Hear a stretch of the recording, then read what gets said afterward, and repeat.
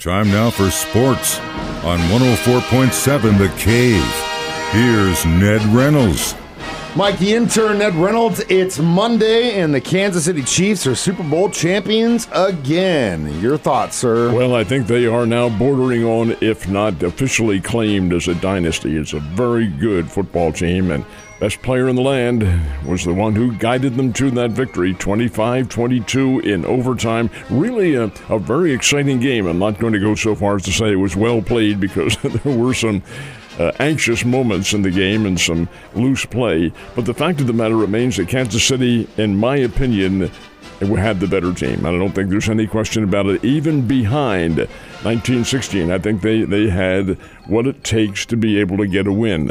Now, what puzzles me a little bit is the way that Mahomes took the team, I should say, in the overtime once they got the football down the field with virtually no defense. Why wasn't this done earlier in the game? Why didn't they build up the score? Well, that's something only the coaches and the players can answer. But maybe the defenses were different. I don't know. But the fact is that Kansas City gets the win. From a statistics standpoint, the teams were about even. Kansas City has the somewhat better numbers, including better rushing.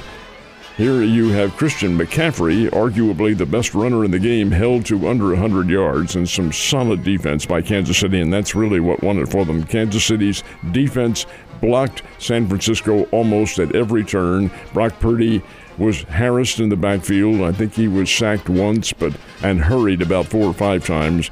But in the end, when you take a look at things, Mike, it was a missed extra point or a blocked extra point. And again, credit the defense on this because they had their hands up in the air and kick was a little on the low side, knocked it away, and that made a huge difference as it turns out. What are your thoughts on it? Same. I wasn't worried, but I was disappointed that they just looked like such a elite juggernaut in Baltimore. Everything was working right, and then in this one they just it wasn't until late of that first half, definitely the second half, that the defense started to really turn it up. In those first few drives, the 49ers were all over the place and looked like we did 2 weeks before, and that's when I was like, uh-oh, they want it more. They really, really, really want this. And we just, that first half didn't play like we really, really wanted it. But then started to fire on all cylinders, and you're right, that last drive, it looked like we could have done that the entire game. I think really it was the coverage that they went with, and as soon as you go into that, Mahomes is so creative and so smart, he'll just dice you apart. And that last play to score the touchdown with McColl is a great example of how if you play that way and he sees it, it's over. Well, if the Niners did change their defense, I don't know that that's the case, but if they did, they made a big mistake because indeed Kansas City did right down the field. It didn't look like there was much opposition. Heck, Mahomes, who is, folks, the best player in the game. There's no question about this. The man is a leader.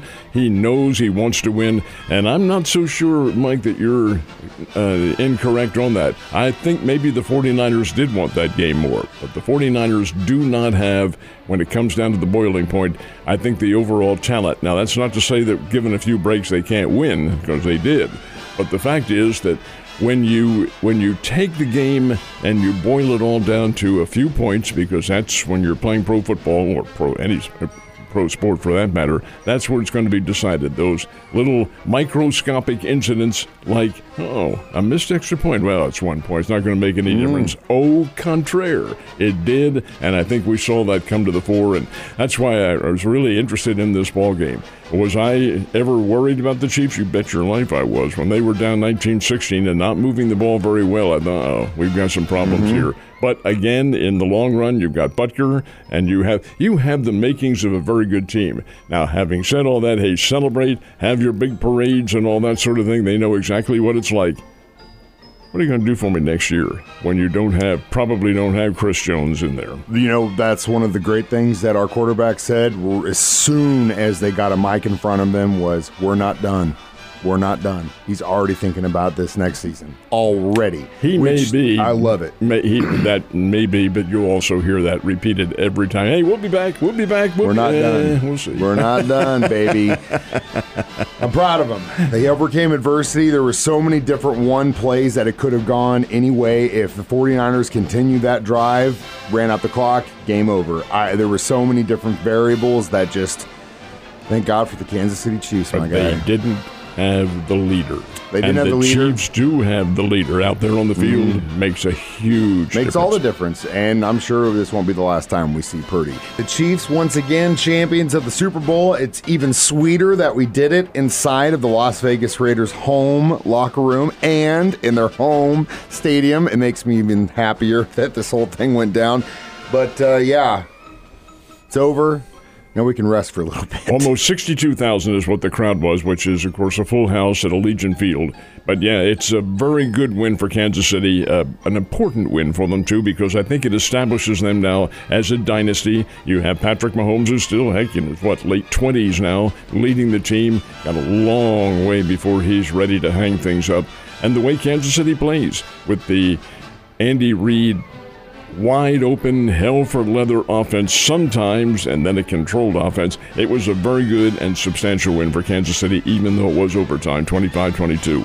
I'm glad it didn't go into double overtime, as some of the people had, quote-unquote, predicted would happen. But either way, wear your red and gold proud, Kingdom. It's nice to be a Chiefs fan for a while. But it wasn't the only thing that happened this weekend. We actually had some basketball. Had a whole lot of basketball, as a matter of fact. The Bears had Indiana State, the Missouri Valley Conference leading team in here, and the Bears played very well. They played Indiana State right to the wire.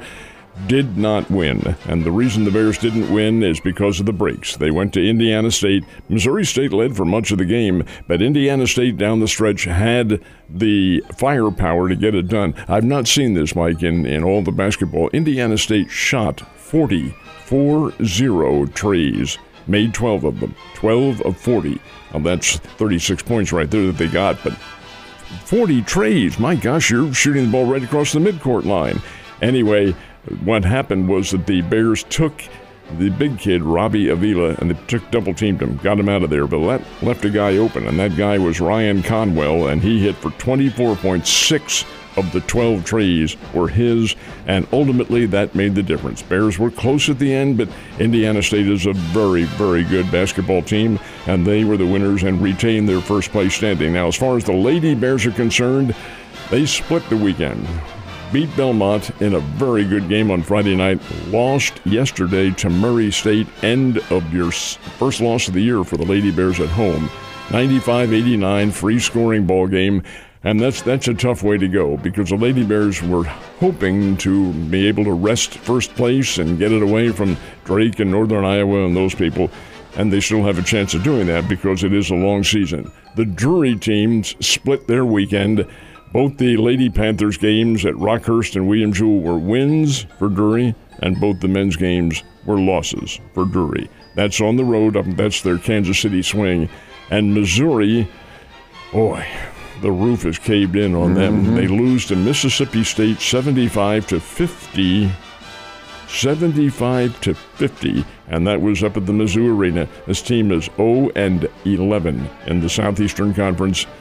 They're headed for last place and headed for, and I'm assuming that all the teams in the SEC get the postseason tournament, but that means they'll play right at the very start, and you didn't want to have to do that. But, hey, that's all part of it. It is all part of it, Ned, and speaking of it's all part of it, I typically get a lot of weather problems in Arizona, but wouldn't you know it, during a golf tournament, they do. They did. This one was delayed to some extent. They had to push it back a bit, but did get it completed. And Nick Taylor wins it in a playoff with Charlie Hoffman. They did have to limit the crowds in Phoenix because, get this, they had so much rain there that there were mudslides going on, and some of the walking paths at Phoenix were cluttered and so forth and so on, so they had to limit the attendance. And that happens when you're dealing with Mother Nature. So indeed, that's the case. Now, football just had their Super Bowl, of course. When does racing have theirs? Next Sunday. Next Sunday, the Super Bowl of racing is the season opener. Most unusual, Daytona 500. This is Speed Week in Daytona. They have all sorts of testing, and the trucks get in their modified trucks and some of the other levels of NASCAR. But the big ones, the late models, who are really the big deal, have their dual 500s, and that's what they call, or dual 150s, I should say, on Thursday. They're qualifying races, and then the big one, the Daytona 500, is Sunday. So, yeah, a harbinger of spring, to say the very least. And a lot of racing coming up, Ned. You race on out of here, because I'll see you tomorrow. Have a great day, and be safe.